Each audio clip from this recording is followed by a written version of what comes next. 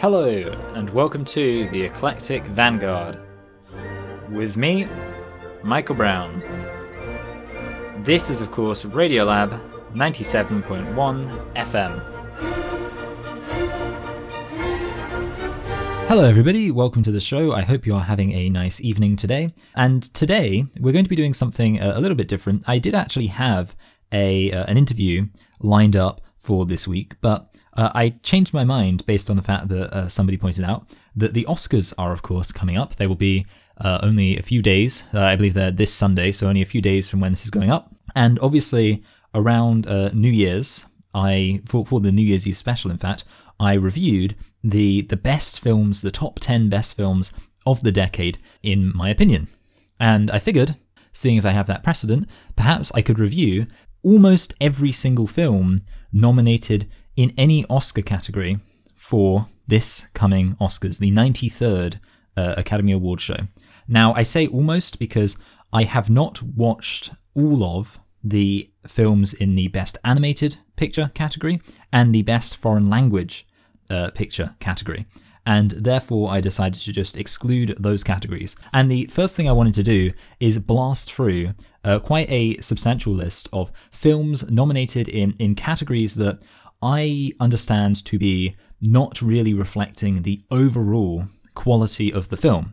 And I think you'll see what I mean as I get into these films and what it is they are nominated in. Quite simply, films where you look at the category that they're nominated in and you think, oh, well, actually they could win that category, never mind being nominated, but that doesn't necessarily mean that they are overall good films. Now, when I'm reviewing these films, I'll just give a very quick word on them and also give them a out of 10 rating. I have tried to order them a bit such that similar categories are together, and also that it's ordered from what I would understand to be categories that I think are perhaps less important towards categories that are a bit more important. So with that said, let's jump in. So the first film nominated for Best Original Score is Da 5 Bloods by Spike Lee.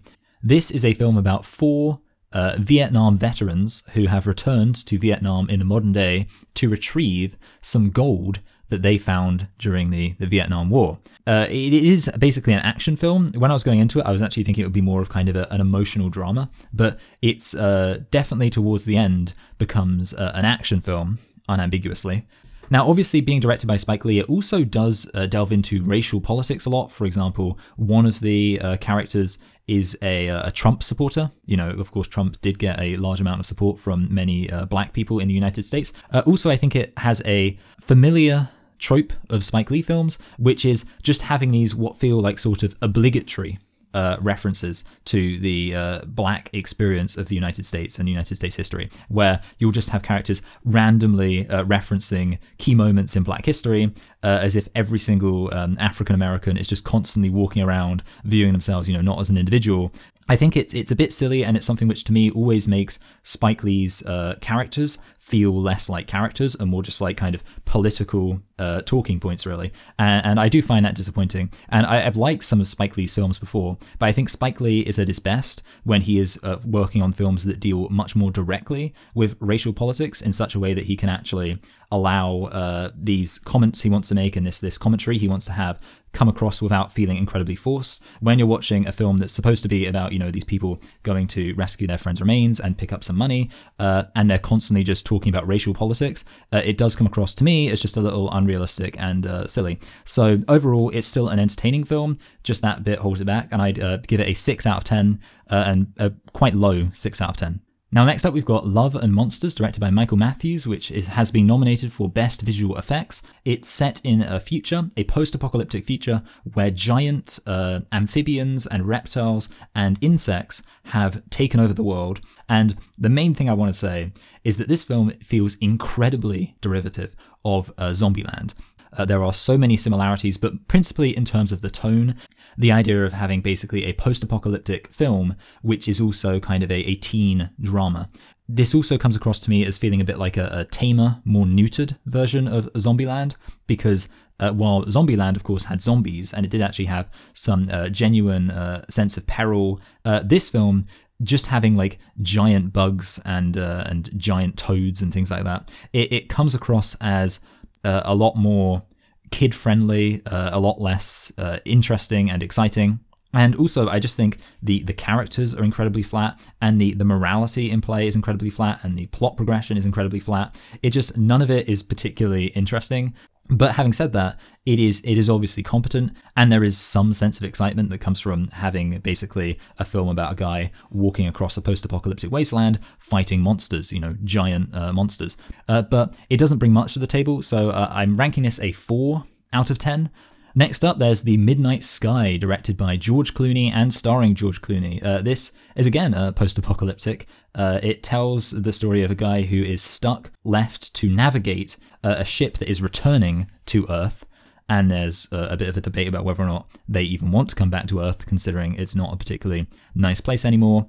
Admittedly, I'm struggling to explain the plot, and that's because this film does feel like it doesn't really have a plot. I think one of the issues with it is it lacks the kind of personal aspect that would come from having the film be centered on one particular person, because you could have a film that would feel very kind of deep and personal about the experience of George Clooney being basically abandoned on this cold, desolate station and, not having anybody around him. But the problem is the scene-to-scene editing basically makes it so that you never really get a sense of either character's isolation, because from your perspective watching the film, it's like you're seeing both of these people in pretty much equal measure. It doesn't really give you that sense of isolation. It doesn't really communicate how these characters will be feeling, because you're constantly cutting between them. You're constantly seeing what they're both doing, and it makes it feel as if, they're essentially, they're together. They're in the same movie. You're watching them together. So you never really feel that sense of isolation for any of the characters.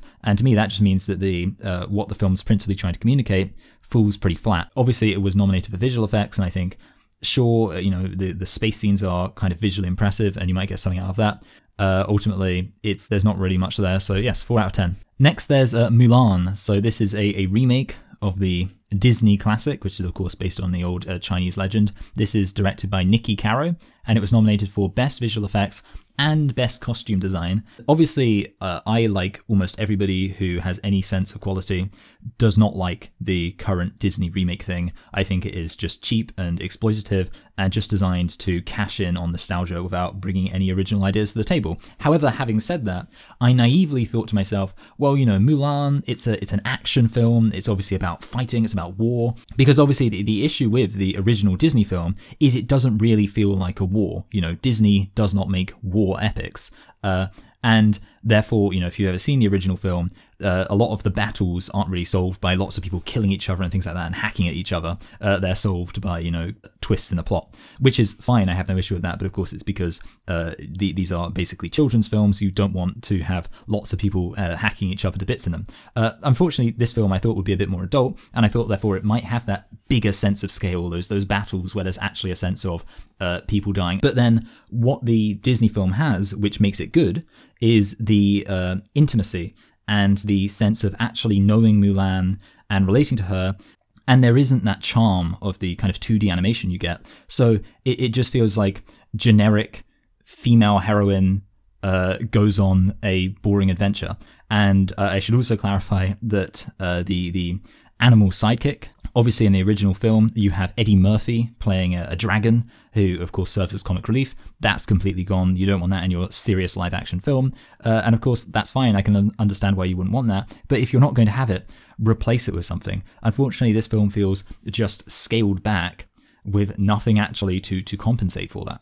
And with that said, I mean, I'm giving it a 3 out of 10, and I would probably say a low 3 out of 10. Next up, we have Pinocchio, directed by Matteo Garrone. It was nominated for Best Costume, Makeup, and Hairstyling. When I went into this, I was actually thinking it was another live-action Disney remake, and then people started speaking Italian. It's just an original Italian film retelling the Pinocchio story. When I realized this, I was like, oh, this makes me a bit more optimistic. I thought, well, this original Italian retelling of the story must come from a place of basically creativity. And I think maybe it did. Unfortunately, I think it was perhaps, let's say, misdirected creativity. This film felt like a mess, honestly. It felt very confused, and there were some strange decisions made. For example, you had Jiminy Cricket there, but he was kind of just a character who showed up intermittently rather than somebody who was actually, showing up regularly and having a real kind of chemistry with Pinocchio.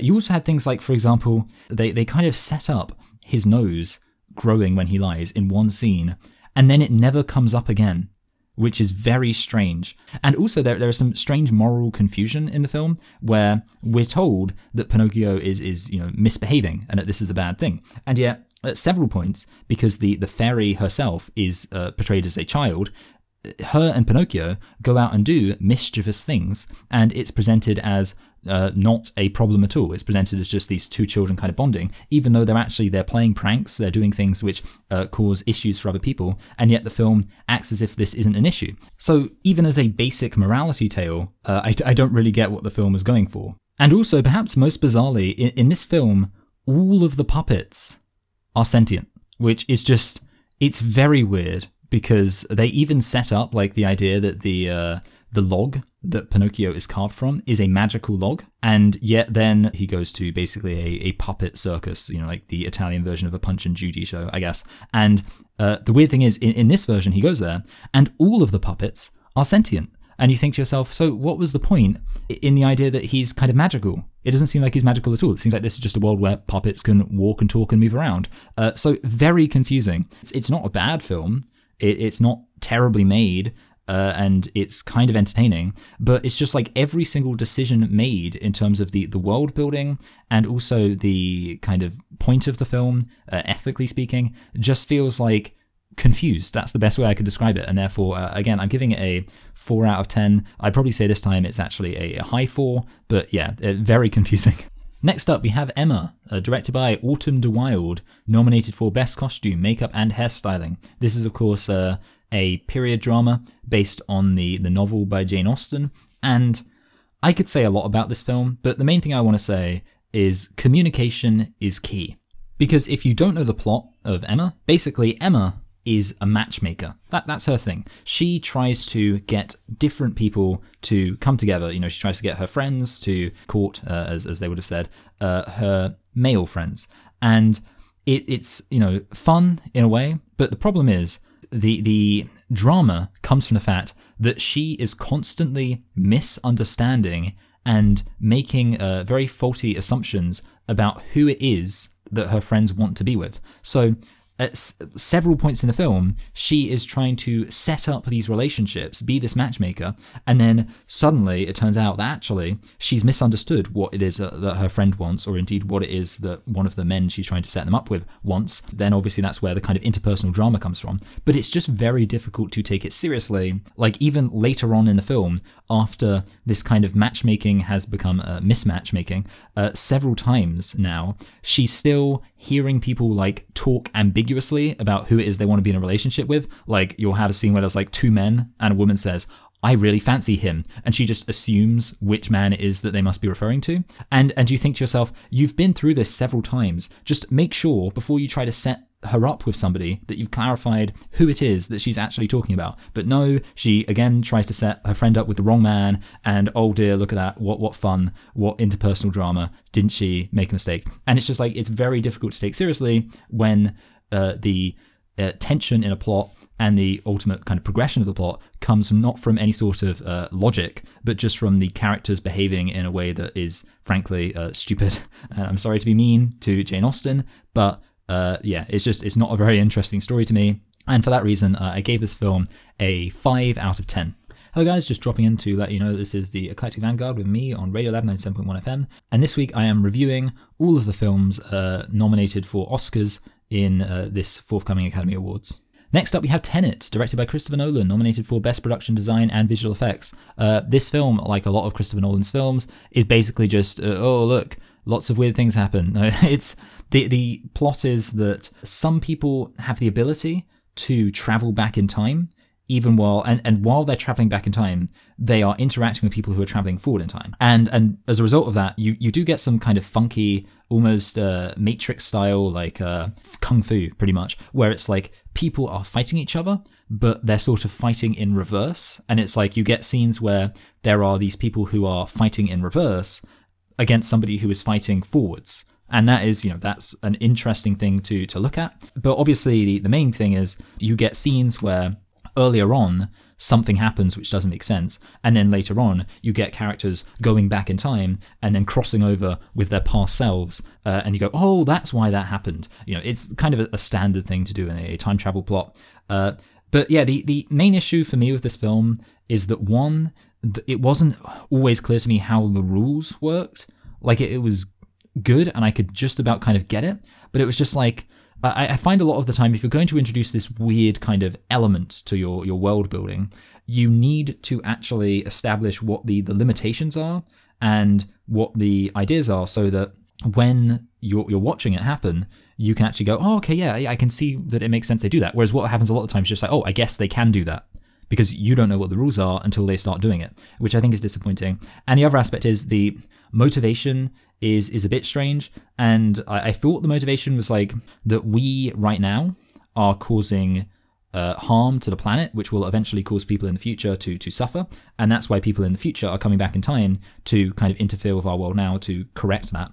But then that's not related to the central kind of bad guy's motivation. And I thought that was strange. There is a reference where they say, oh, we've destroyed the environment in the future. Somebody says that, but it doesn't seem like they're saying that as if it's central to the plot, which I found disappointing, because I thought, actually, that seems like it would be a good point of kind of central conflict. So I'm pretty much just saying, based on my experience of going, oh, that's interesting, I'm going to give this film a 6 out of 10, but I think it's going to be a low 6 out of 10. Next up, we have Greyhound, directed by Aaron Schneider, nominated for Best Sound. The main thing about it is it's starring Tom Hanks. Basically, everybody loves Tom Hanks. He's been in so many classic films. He just seems like such a nice guy that you find out Tom Hanks is in a film, you go, oh, I'd like to watch Tom Hanks. And in this case, it's Tom Hanks playing a captain who is escorting a convoy across the Atlantic during World War II. And that's it, basically. There's not much to it other than that. As you can imagine, they get attacked by German U-boats. As you can imagine, they get fired at. They have moments where people die. They have moments where things go mechanically wrong with their ship because they're being attacked. Obviously, it then leads to a point where they're, surrounded, or there's like different ships converging on them, and they're like, oh no, and then they've got to shoot one of the ships, and they're gonna miss. Oh, they got it, yeah. And then obviously, but now there's the other ship, and then something shows up at the end of the day to save them. It's a war movie. You can pretty much, that's not spoilers. That's literally just exactly what it would obviously be. It's not a boring film. Ultimately, it is just quite a generic film, and the main thing, as far as I'm concerned, is, oh look, you get to watch Tom Hanks, who everybody loves, because he's just like a really nice guy who is really charismatic, play a character in this otherwise generic war movie. So yeah, I'm going to say that's a 5 out of 10. I don't think it's got anything special about it to elevate it to a 6. I don't think it's got anything bad about it to bring it down to a 4. So yeah, 5 out of 10 for Greyhound. Now, next up, there's News of the World, directed by Paul Greengrass, nominated for Best Cinematography. I think it was nominated for some other things too, but Best Cinematography is the thing I think is most important. And this film also stars Tom Hanks, and it's a much more Tom Hanksy role. He plays somebody in the immediate aftermath of the Civil War, who travels from town to town in Texas reading the news. The main plot point is that it's around the time when the Union government is sending Native Americans off to reservations, basically kicking them off their land, and also coming across many children who have been captured by Native Americans. And these children are basically now being relocated back to white families, to their closest relatives, basically. And the story basically begins with Tom Hanks discovering that something's gone wrong, and one of the children who was supposed to be being escorted back to her family has, in fact, gone missing. So he has to rescue her and then take her back to her family himself. And on the way, they bond. On the way, as you can imagine, it being the Wild West, they encounter some wild things. They encounter some bandits who, want to attack them. They encounter some weird communities where, let's say, people are hostile to outsiders. The kind of thing you can imagine happening in immediately post-Civil War Texas. For me, the main positives are, first of all, the cinematography. This is the first film on so far that I've mentioned that has been nominated for cinematography, and it does look nice. And also the fact that you do actually feel the kind of relationship between Tom Hanks and this girl who he's rescuing. Like I say, Tom Hanks everybody likes him. He is a nice guy. So who wouldn't want to see a film where Tom Hanks assumes this basically paternal role and along the way ends up being just a little bit of an action hero? It very much relies on that kind of charisma and also that chemistry, but I do think it works. Having said that, apart from that, it doesn't bring much to the table, and therefore I was deliberating between a 6 and a 7, and I decided on a very low 7, because, I love Tom Hanks. Now, next up is Hillbilly Elegy, directed by Ron Howard, which was nominated for Best Supporting Actress for Glenn Close. Yes, we're getting into the actress and actor nominees now, and Hillbilly Elegy is a bad film. There we go. It's based on a book by a guy called J.D. Vance. J.D. Vance is a American arch conservative. He is somebody who is a enthusiastic supporter of Donald Trump, and it's showing how he came from a poor community, but he, through hard work, was able to become successful. But the way it communicates that is basically by having him abandon his family who has all of these problems, which is not a particularly nice message to have. For me, the biggest issue actually with this film, I don't mind films with conservative messages. In fact, I welcome films with conservative messages. There are so many films with liberal, kind of leftist messages out there. I say, let's have more films with conservative messages too. The problem with this film, actually, in my opinion, is that the message is not really communicated clearly. The message is principally in subtext. And to be honest, if you watch this film without knowing who J.D. Vance is, you probably won't come out of this film feeling like it's a particularly conservative film. You'll probably come out of this film feeling like it's a very boring film. The film just dispassionately tells you the story of this guy's life, and there's no real kind of plot to it. There aren't really any particularly interesting ups and downs.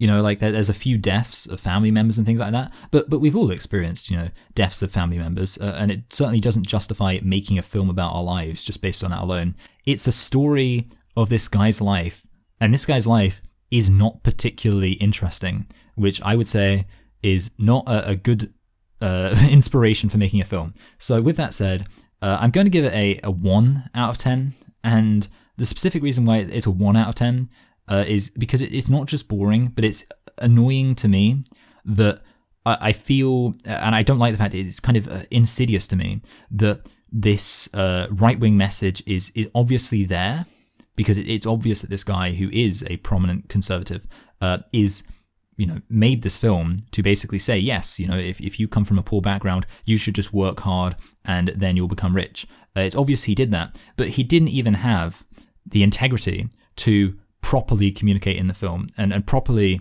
explore that in the film.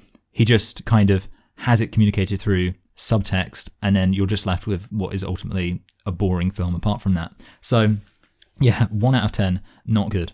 Next up, there's Pieces of a Woman, directed by Cornel Matjouxo, with a Best Actress nomination for Vanessa Kirby. And this film is okay. It's basically about a couple who they have a miscarriage and they have to deal with the emotional fallout with that. The main kind of message and theme this film deals with is this idea that when a woman has a miscarriage, she is in some way responsible for that. Basically, the plot is really that this woman has a miscarriage and she just wants to forget about it. But several people around her want her to sue the midwife, and the reason they want her to do that is not for the money, and it's not really for a meaningful sense of justice. It's because by doing that, they can prove that it was the midwife's fault rather than the main character's fault. I think it's interesting, especially when you look at the increasing restrictions regarding abortion in the United States. There are many states which are basically trying to restrict access to abortion. And one of the things that people point out there is that when you say that abortion is illegal, you can create a situation where if a child in the womb dies, somebody has to be considered responsible. The mother might come under fire, or else the midwife might come under fire. And it basically shows how when you have this culture where miscarriage is not understood as a tragedy, but rather as a crime, basically, as something that somebody is responsible for and somebody has to pay for, it just creates a needless conflict. And I think that's a good message, and I think it's a relevant message in our society. The only issue is that I think sometimes with messages, you've got to be very careful to make sure your characters remain relatable, rather than just becoming one-dimensional kind of talking pieces for different points of view. And unfortunately, I think in this film, the characters do become quite unrelatable. You know, the mother in particular of the woman who has the miscarriage is quite unrelatable.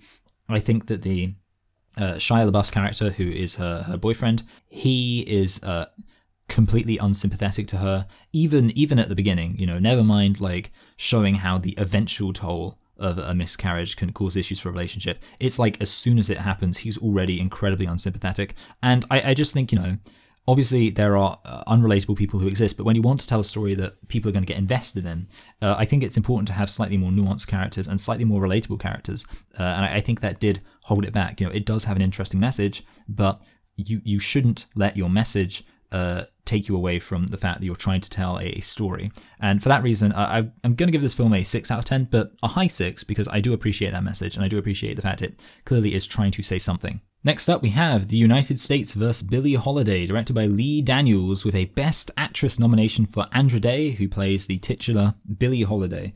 I will say this, if you like your jazz, if you like Billie Holiday especially, you will at least enjoy the fact that you get to listen to the songs that Billie Holiday sung. However, you can also achieve that exact same result by just listening to, you know, a best of Billie Holiday CD. So regarding this as an actual film rather than a soundtrack, it does have some positives, most significantly the fact that it really does get to the fact that the United States government hated Billie Holiday and hated the fact that she was bringing attention to systemic injustice against African Americans. And, you know, I think it's worth having films that do stress that darker side of American history.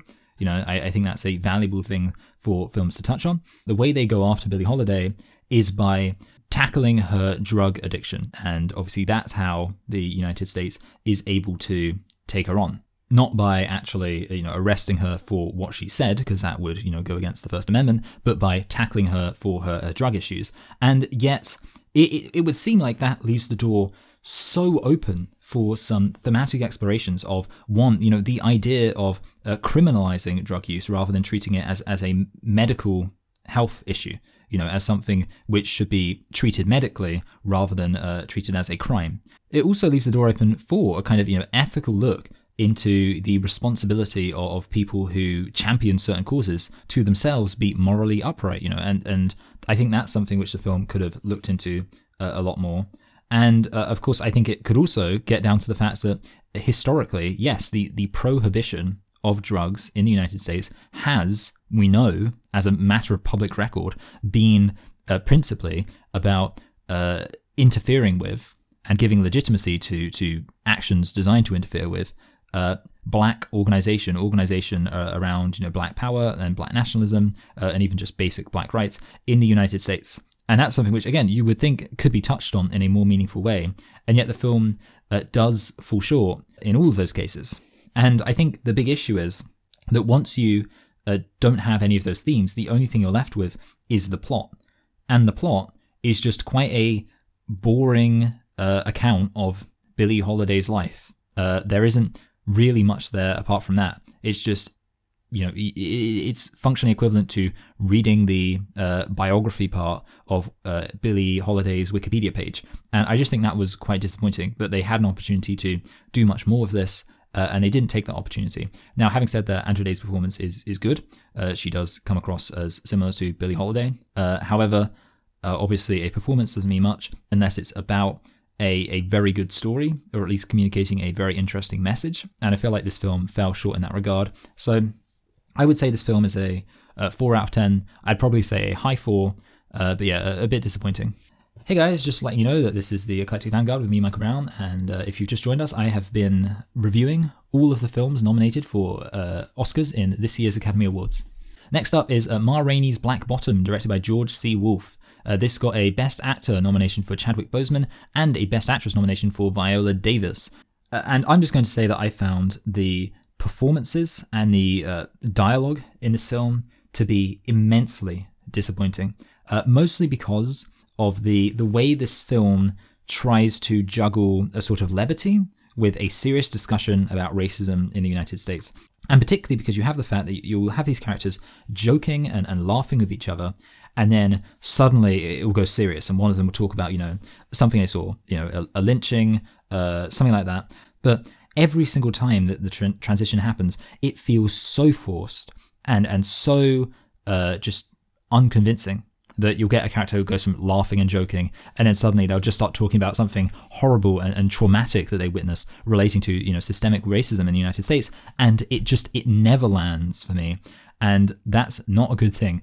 Now, having said that, and I do appreciate the fact that, it is very dialogue heavy, and considering that it doesn't feel slow or anything like that, it is quite fast paced for a film where basically nothing happens apart from just a bunch of people talk. And the funny thing is, when they're not kind of trying to force in this really what feels like quite a false sense of melancholy and melodrama with these recounting of all these horrible things that have happened in the past, when they're just acting like real normal people, the film is actually quite good. It's just unfortunate that every single time it tries to be serious, it tries to do it in a way where it feels less like the actual characters are communicating in an organic way, and just like the film is saying, okay, they've got to be serious now.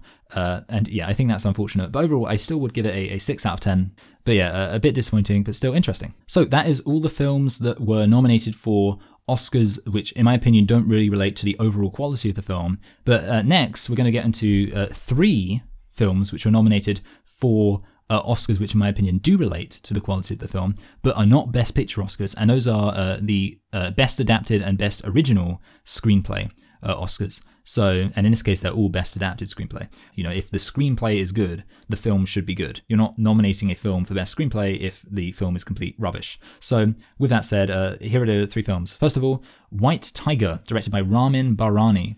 It deals a lot with the caste system, and in particular, the way that people who grow up in a caste system genuinely internalize that system. And at several points, the character will be talking about how, for him, the idea of existing within the caste system, the idea of living in complete servitude to another group of people simply because of the circumstances of how he was born makes complete sense to him, and is something he perceives to be the right way the world should be. And, it is powerful to have that idea explored of a caste system where you are just told, based on, again, the circumstances of your birth, this is your place in society, and you should not imagine or want to advance above that. That is powerful. The problem is that, like I say, he says it. And that's not terrible in itself, but the problem is, every single time the film touches on this theme, it only touches on it through the character just coming out and explicitly saying it. The character just will come out and make very obvious, just say to the audience. A lot of the time, it will be through voiceover, narration. He will just say, this is how I felt growing up in India under a caste system. And it's like, you're making a film, not a lecture. You actually have to communicate this through the story itself. And unfortunately, the story itself is just not particularly impressive. It feels quite discount Slumdog Millionaire, I'm afraid to say, because even though it is about kind of the caste system and the rigidity of the caste system, it is actually a story of social mobility. But overall, it just, I don't get particularly invested in the plot because there's just not much excitement to it. And I think part of that comes from the fact that the character for most of the film genuinely doesn't want to advance and seems to end up pretty much climbing up the social totem pole accidentally, which just means that you don't really get invested in the goal of him doing so. And when it happens and he does end up kind of rising to the top, you're like, oh, okay, that's interesting. I guess that's going to happen.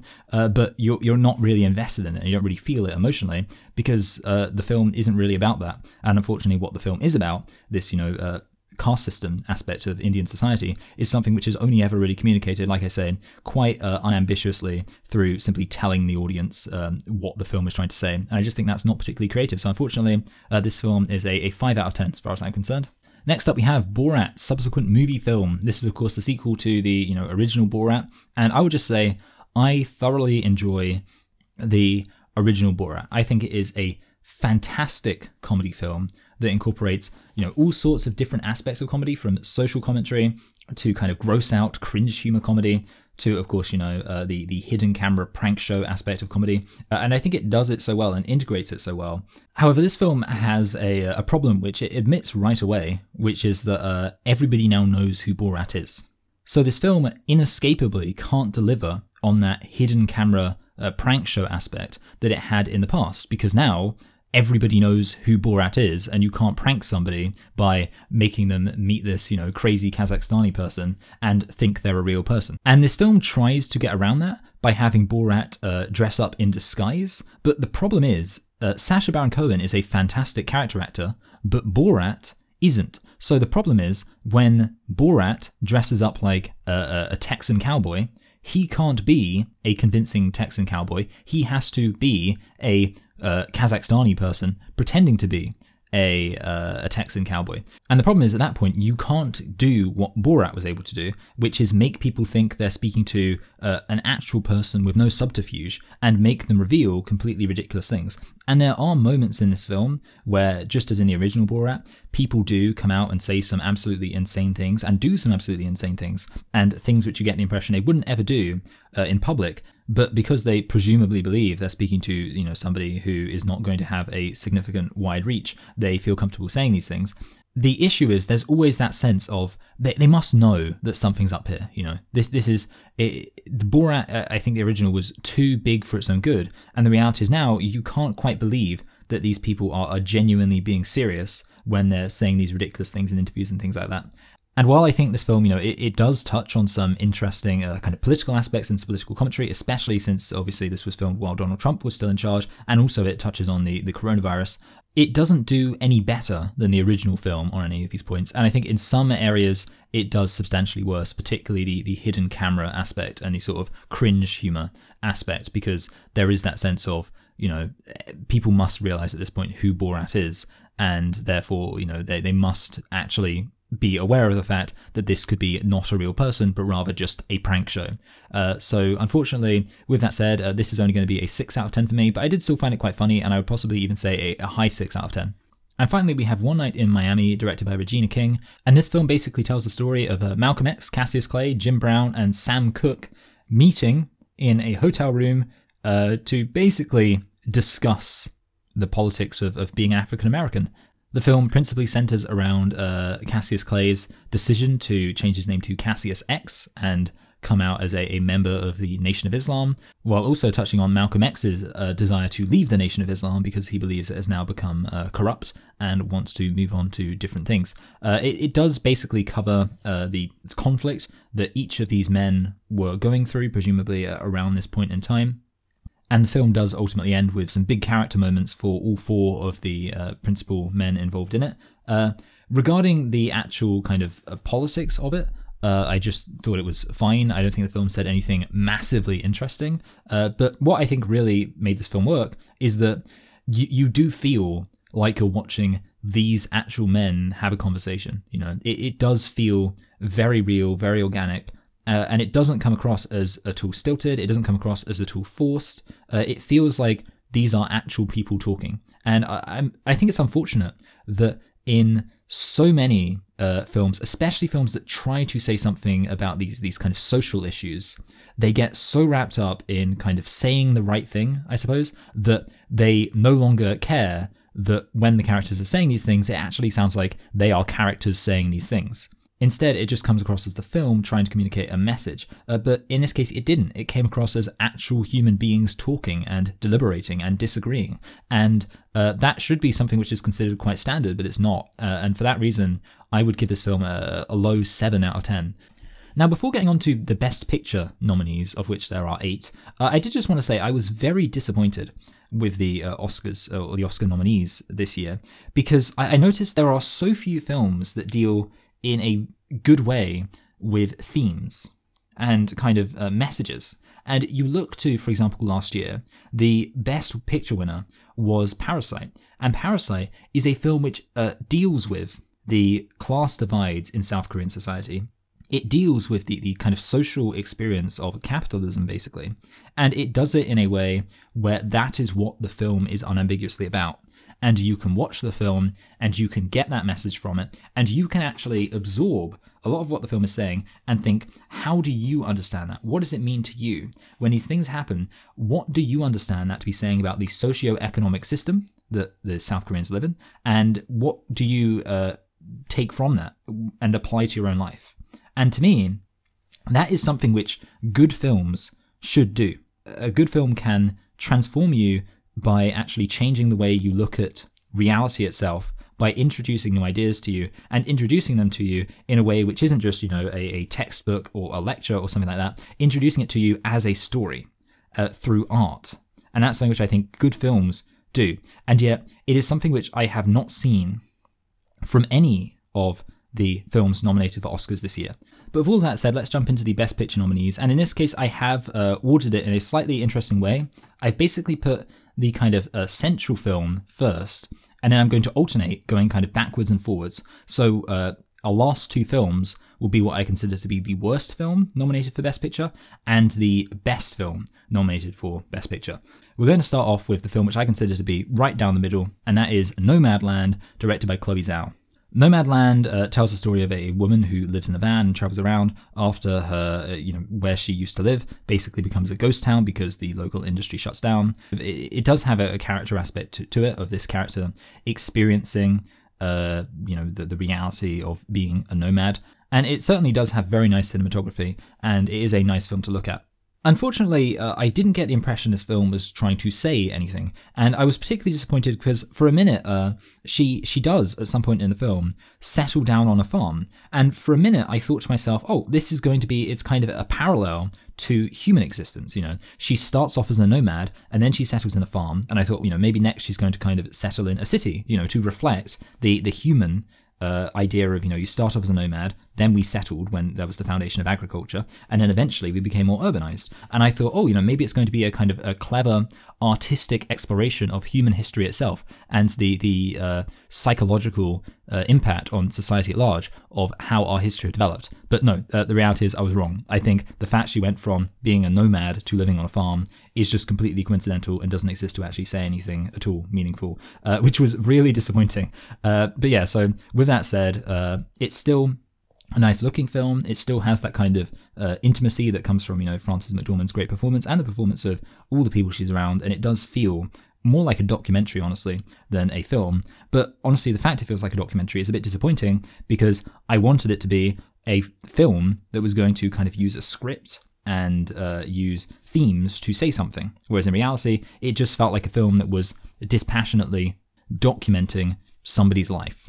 And that's fine as a slice of life thing, but it just wasn't saying that much. So for that reason, I would say a 6 out of 10. Hey guys, this is Michael Brown on the Eclectic Vanguard, Radio Lab 97.1 FM, and this week, if you've just joined us, I have been looking at and reviewing all of the films that have been nominated for Oscars in this year's Academy Awards. Next up is Judas and the Black Messiah, directed by Shaka King. This film tells the story of Fred Hampton, the chairman of the Black Panther Party. The Black Panther Party was a Marxist-Maoist Black Power organization in the United States that was being infiltrated by the FBI. The main positive for me is that I think it does get to the fact that this struggle for Black Power has been a messy thing. And, it's not necessarily been 100% simple and clear. And it doesn't present too many people as over-the-top villains. There are some people who do kind of function as over-the-top villains, but a lot of the people in this film do seem to have this idea of conflict, this understanding that there aren't really like easy answers and easy lines that can be drawn between good and bad in a situation. And I did really appreciate that. And I also think that Daniel Kaluuya playing Fred Hampton is a very interesting character. He, is very charismatic, and I do think you kind of get to know him and become very fond of him. And, I really kind of appreciated that. I like when I'm watching a film and I care about the people involved in it.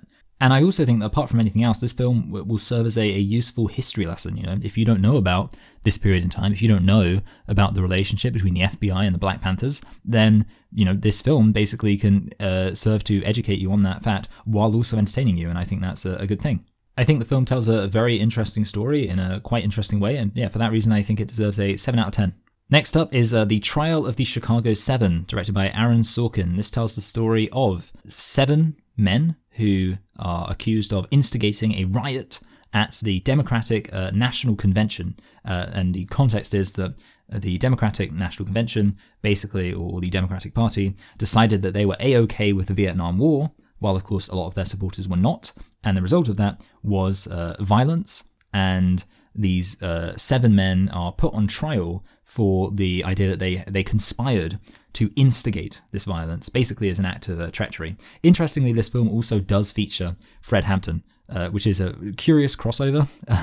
But unfortunately, while the film about Fred Hampton, Judas and the Black Messiah, was a film that dealt a lot with kind of the ethical complexities of the issue, this film is very cut and dry, very down the road. Basically, the message is the liberal hippies were 100% in the right, and the state was 100% in the wrong, and there's not really any complexity to that. And a lot of the film is just the defendants making fun of the justice system, making fun of the United States, making fun of the Democratic National Party, and I don't have a problem with that, but it just gives the impression this film exists solely for people who already agree with it. That is the purpose of this film. It is basically pandering.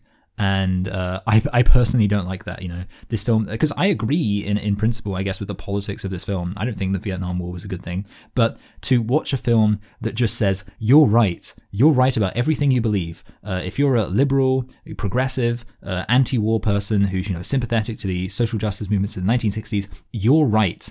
And you're fantastic. I just think, I don't know who finds that interesting. I don't know who wants to just watch a film just to be told that they're right and they're correct about everything and have not be challenged in any way. And that's what this film does. There's also some technical issues. The cinematography is just profoundly flat and boring. And the editing is just terrible. To me, the editing comes across as like, there's too many kind of big characters. So all of the Chicago 7 are kind of treated as like big characters. And the camera has to cut to all of them as they say their little one-liners. And it's just like the dialogue editing, in my opinion, is so flat. It's just like cuts to somebody, they say a thing, cuts to somebody else, they say a thing. There's no interest to it. And the pacing just feels super off. Yeah, I didn't like it. But I still, again, think it was an interesting kind of, as an educational thing, I think it works. And I also think it does have a nice kind of an ending. Even while I do think it's pandering, I think it at least has some emotional resonance, the ending. So I liked that. And with that said, I'd give it a 5 out of 10, which is honestly quite kind.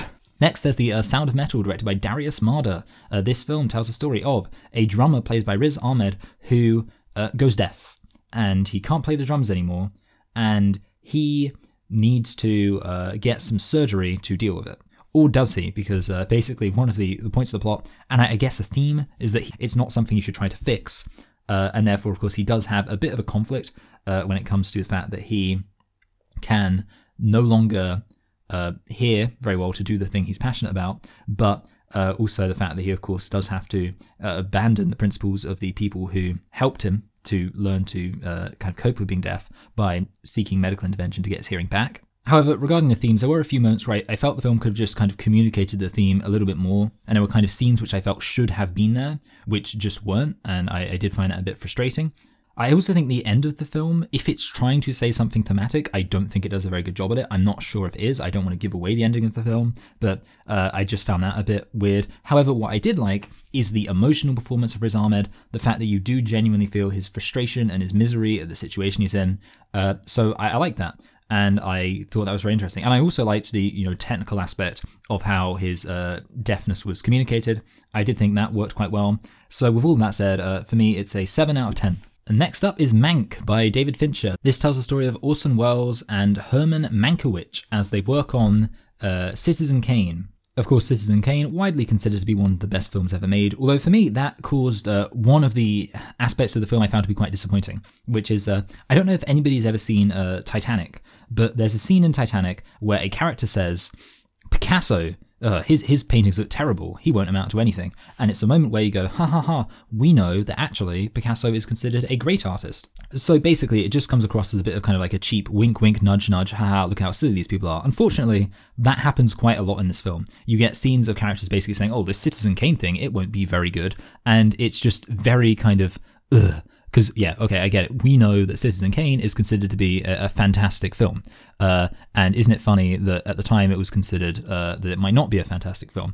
But I think to me that just comes across as very much a case of hindsight is 20/20. Like, I just can't really find it very interesting on any level that people thought Citizen Kane wouldn't be a good film, and then it was, because, does that really matter what people thought before the film came out? And so yeah, I just didn't really appreciate that. And apart from that, I mean, the film does deal with some kind of political aspects to do with the attempted governorship of Upton Sinclair, and he was obviously a very left-wing person, and he was sabotaged, and Mankiewicz didn't like that. So there is that kind of political drama aspect to it. But overall, it just feels like kind of disconnected from the rest of the film. There's not really a point of this film, which is probably not a good thing. I was watching it, I was just thinking, I don't get why this film needs to be here. It felt kind of unnecessary. It felt like a film which only existed because, Citizen Kane's a really famous film, so we should probably tell a story about somebody who tried to make Citizen Kane. But I kind of feel like if this film needed to exist, it would have existed already. Citizen Kane's been out for a while, and nobody thought the story of how Citizen Kane was made was particularly important, and I do maintain they were kind of right. So with that said, I would give this film a 5 out of 10. It still had some moments which I found, kind of impressive. It's not like a terrible story, it's by no means incompetent, but I just don't think it brings much to the table. Next up, we have Minari, directed by Lee Isaac Chung. This tells the story of a Korean immigrant in the United States in the 1980s who decides to start a farm to grow Korean vegetables in the hope of selling them to Korean grocery stores to be purchased by Korean immigrants. It is a story that's mostly about the family, his family, and their kind of relationship.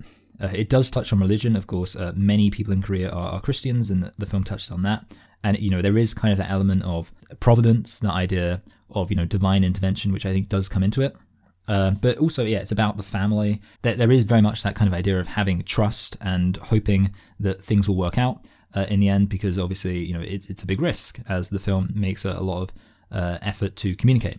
However, mostly this is just one of those films where the main point is just the characters and their relationship to each other. The father and the mother and their kind of relationship, and the tensions that this whole situation puts on their marriage. Also the grandma and the son, and basically the son has some medical issues which cause a lot of kind of tension throughout the film. But the grandma is kind of a bit weird, let's say, and the son doesn't like the fact that she's not like a normal grandma. She doesn't bake cookies and things like that. She's a bit strange. And ultimately, I think this film does have plenty of ups and downs, but I think they work, and they work because the characters work. If you didn't care about the characters, this film would be rubbish. But the reality is, because the characters feel real, because you do kind of believe them, and to be honest, in some sense, because the film does have a few things which are perhaps unnecessary, but just help to establish who these characters are. They don't necessarily need to be there for the plot or anything, but they just help you to realize, these characters are real people who, live real lives. Thematically, there wasn't much I think this film explicitly had to say. I mean, perhaps I'm missing something, and I might look into it and see if there is something to get out of this thematically. But I do think it was still a very well done film in terms of the characters, and also I think it looks very nice too. So with all that said, I'm going to give this one an 8 out of 10, and that is based almost entirely on the strength of it emotionally. Next up, Promising Young Woman, directed by Emerald Fennell. This film feels like it should not have been nominated for Best Picture. It feels like it should be a cheap, trashy teen sex drama on Netflix. That's the best way I could describe it. It tells the story of a woman trying to get revenge after her friend was sexually assaulted. Obviously, I think that's a sympathetic enough goal. The problem with this film is everything else. It's one of those films which takes a systemic issue and tries to reduce it down to a matter of individual responsibility. And that's the problem with the film. It is dealing with this matter of, how, yes, sexual assault survivors will often find that they are not taken seriously.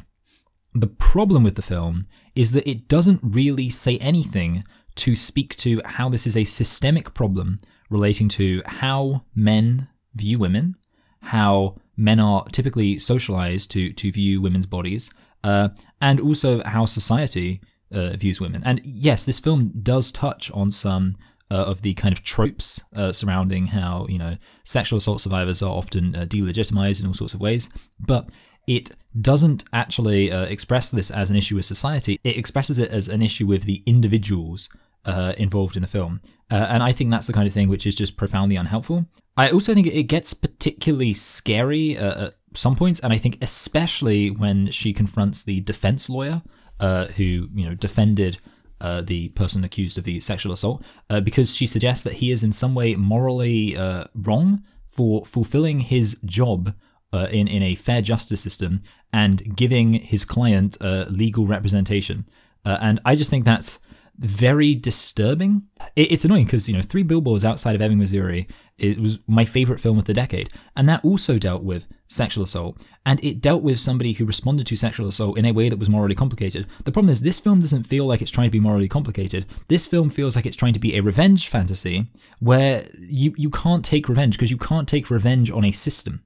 And that's the problem. Like, that's the basic problem with this film. And I just think it's terrible. I think the themes are at best clumsy and at worst morally irresponsible. I also think this falls into the classic pitfall of the way the film tries to communicate the themes makes the characters come across as completely unrealistic. Like, every single character just exists, every single line of dialogue exists not to make people feel like real people saying real things, but just to communicate something about the point of the film. And the overall plot progression is so disappointing, and by the time it gets to the end of the film, I was just like so... it's the end of the film is incredibly stupid and incredibly cliche, and also just so filled with plot holes that it's ridiculous. So yeah, unfortunately, everything about this film is bad. There's very little I liked about it. I think at best I could say the performances are fine. I don't think there's anything about the directing or camera work that's particularly good. And yeah, I can't say that there's any aspect of this I like. And I think far from that, it's in fact perhaps counterproductive. But with that said, I don't know, I'm giving it a 3 out of 10. That almost feels too generous. But I guess I'm giving it that because if you turn your brain off, I guess it does work as, like I say, a violent revenge fantasy or whatever. But as far as like a film that deserves to be nominated for Best Picture, I don't know. I think I think something's wrong with the world that this film is considered a good film. And finally, we have the Best Picture of the Best Pictures, the one which I consider to be the best film, The Father, directed by Florian Zeller. This film tells the story of an old man played by Anthony Hopkins, and it's about basically him having dementia. And the thing that makes this film really good is, one, the performances.